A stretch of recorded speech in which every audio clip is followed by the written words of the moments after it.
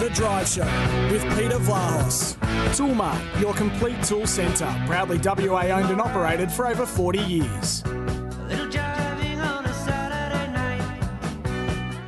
Yeah, thanks to Paul Hazelby and also Damien Martin for the run home with Hayes and Mardo. Returns again tomorrow between 3 and 5 here on SEN WA. Great to have your company. Peter Vlahos with you. It's all thanks to Toolmart, the complete tool centre, where you get the right tool from the start. And let's hope that this weather that's prevailed probably for the last 3 days starts to abate a bit overnight, and the reports are that Thursday will be nowhere near as windy as it's been since the start of this working week. I tell you what has been interesting is Australia's performance at the Commonwealth Games. We finish after day 5, 106 medals, 42 gold, 32 silver, and 32 bronze. It's quite incredible, really. England, 20 medals behind us, but they've picked up 11 fewer gold medals, sitting at 31, 34 and 21 respectively. And then it's a fair gap to number 3, which is New Zealand, with 13 gold, 7 silver and 6 bronze. But still the Kiwis have done exceptionally well. We're going to look at the fortunes of the Hockeyroos and the Kookaburras. Of course, hockey came into the Commonwealth Games in 1998. And the Kookaburras have won gold every 4 years, have not missed out on gold when it comes to the Commonwealth Games, while the Hockeyroos, the women's team, have only missed out twice and were disappointing up on the Gold Coast 4 years ago. So we're going to look at the two hockey teams. One's in action, I think, right at the moment, and that is the Hockeyroos. They're taking on Scotland, and we'll keep abreast of that. Ashley Nelson, who played over 200 times for the Hockeyroos and now a Channel 10 reporter, is going to join us a bit later on the program to see whether the incredible run from the Kookaburras will continue and whether the Hockeyroos can bounce back to gold at these Olympic Games in Birmingham. Before that, there's a top-of-the-table clash in the WAFL. It is West Perth and East Fremantle up there at Joondalup. I'll speak to Billy Monaghan, the coach of the East Fremantle Sharks, a bit later in the program. But first, as I mentioned, a lot of talk regarding Eddie Betts. I know it was discussed right throughout the day today here on SEN WA. And on the run home with Hayes and Mardo, with Eddie Betts revealing for the first time the trauma he felt after a weird and completely disrespectful leadership training camp that he attended as an Adelaide Crows player in the 2018 pre-season. It's amazing that's over 4 years ago. And, of course, it still reverberates through not only the sporting community but the Australian community. He's releasing his new autobiography, The Boy from Boomerang Crescent. It's released actually today. And the 3-time All-Australian says the secretive 4-day camp held on the Gold Coast, run by a group he has chosen not to name, left him feeling like a piece of me, was brainwashed. And he said at that camp that sensitive Aboriginal cultural rituals offended him and jeopardised the well-being of other younger Indigenous players within the Crows. And this is what Mark Rashuda, of course, a celebrated Adelaide Crows player, had to say today about that very issue in Adelaide. Look, it's sad to hear Eddie write that because he's been one of the greats at the football club. I'm not sure if there's anyone who's thrilled the crowd more than Eddie Betts. You know, Tony Modra's up there, and they're probably in those two are out in another bracket, really. Darren Jarman in the grand final. So unbelievable players at the football club, and player welfare is always number one no matter what's going on. You always want everyone to be happy and all that. So it's very sad that Eddie's written that, and I think the club's been on record at times to say that they acknowledge that it wasn't handled perfectly. It had all good intentions, but it didn't go perfectly. So they've acknowledged that. But so it's sad to say, and you know, we all love Eddie, and hopefully Eddie's getting over that. And you know, that was 4 years ago. Certainly the club's moved on from that and looking towards the future, and have made a lot of ground since back then. So, yep, it's come up in Eddie's book, and that's fair enough. And as I said, hopefully Eddie's moving on as well, and you know the club can move on and to bigger and better things. Yeah, I think Mark Rashuda makes a good point. It was over 4 years ago, and I think a lot has been posted and a lot has been said, and changes have been made at the Adelaide Crows But the fact that it's been brought up in the autobiography, it's opened old wounds, and Eddie's been very honest about how he felt. And, of course, that's been addressed today. Of course, Kane Cornes, former Port Adelaide player, born and bred in South Australia, also had his thoughts on SEN regarding what transpired today. The question is that all of the people that have defended the camp and said that there's nothing that's gone on, including the Crows fans, including Mark Ricciuto, including the club, what do they do now?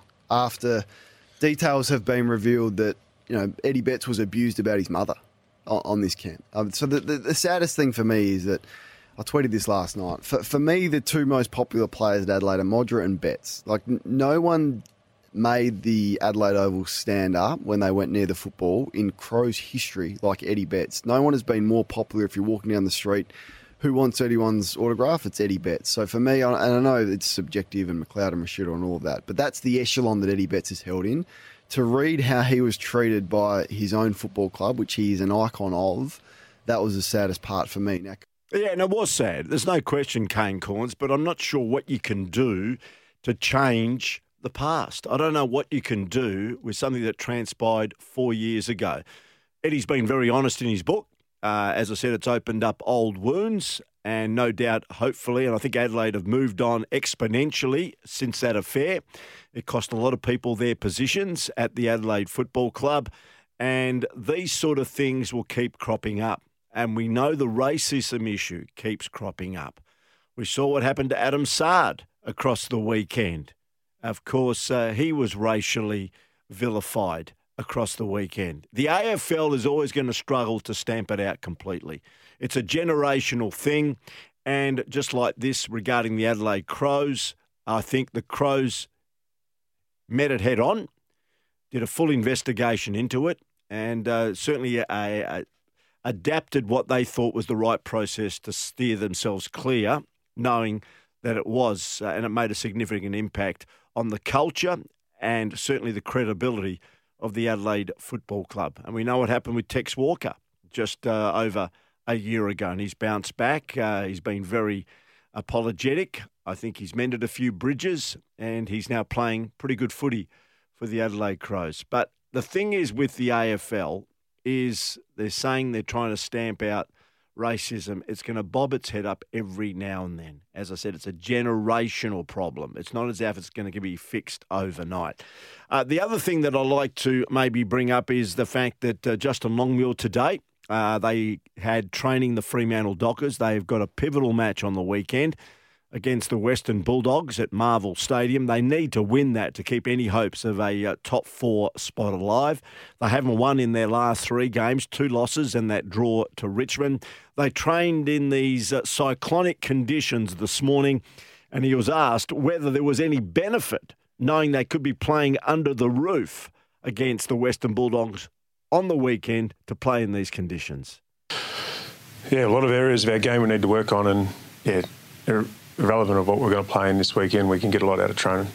Have you had to restructure your planning for the sessions because of what the conditions are out there at all? No, just embrace the conditions. They present a bit of a different obstacle and some different challenges, but we can still prepare the way we want to prepare. Given that you're not in the best form at the moment, does something different almost help the mindset a little bit, that refocus? No, probably not. No, I don't know whether we all like getting out there and, cyclonic conditions. We'll embrace the conditions. We've been trying to change up a few things with our prep, but on the flip side, players are creatures of habit. They like routine and consistency as well. So we just need to make sure we're realistic with where our form's at. 4 weeks ago we beat St Kilda at Marvel. We're 9 points up 3 weeks ago against in the last quarter against Sydney. We drew at Marvel against Richmond, who have trumped that form pretty well on the weekend, coming from 40 points down. And we played a poor game on the weekend. So we're not in the form we'd like to be, but we just need to make sure we're balanced with the way we frame up where we're at and what we need to improve on. And our players are really clear on that. So there you go. That's Justin Longmuir conducting the press conference today. As I said, the Fremantle Dockers trained this morning in pretty ordinary conditions. A howling breeze up to 60 knots. Rain coming down can be completely different when they play under the roof against the Western Bulldogs at Marvel across the weekend. And just before we take a break, the other thing that's surfaced today, you heard David Mundy on the run home with the boys, Paul Hasleby and also Damien Martin. There's been some conjecture and there's been some stories circulating that David Mundy, as we know, was the best player for the Fremantle Dockers in that inept performance last weekend against Melbourne. And there's still life in the old fox, as they say. And now Luke Hodge, as we know, was basically phased out of Hawthorn and ended up playing as a significant leader to try and help the rebuild at the Brisbane Lions. And people were saying today in footy circles, because David Mundy has still got some currency, and even though he may not fit in with the future plans of the Fremantle Dockers for 2023, because seemingly, and rightfully so, Freo can't carry Nat Fyfe and also David Mundy together in one team because of the type of footy they play and the age bracket, that maybe David Mundy should be sounded out by the North Melbourne Football Club and go and help with the redevelopment and the rebuild at the forlorn Kangaroos. This is what Luke Hodge had to say about that. No, I could be wrong here, but he's a mid forward. That's where he's played most of his career. The reason why I was able to sort of fit into Fages' process so easy, because I played halfback pretty much my career.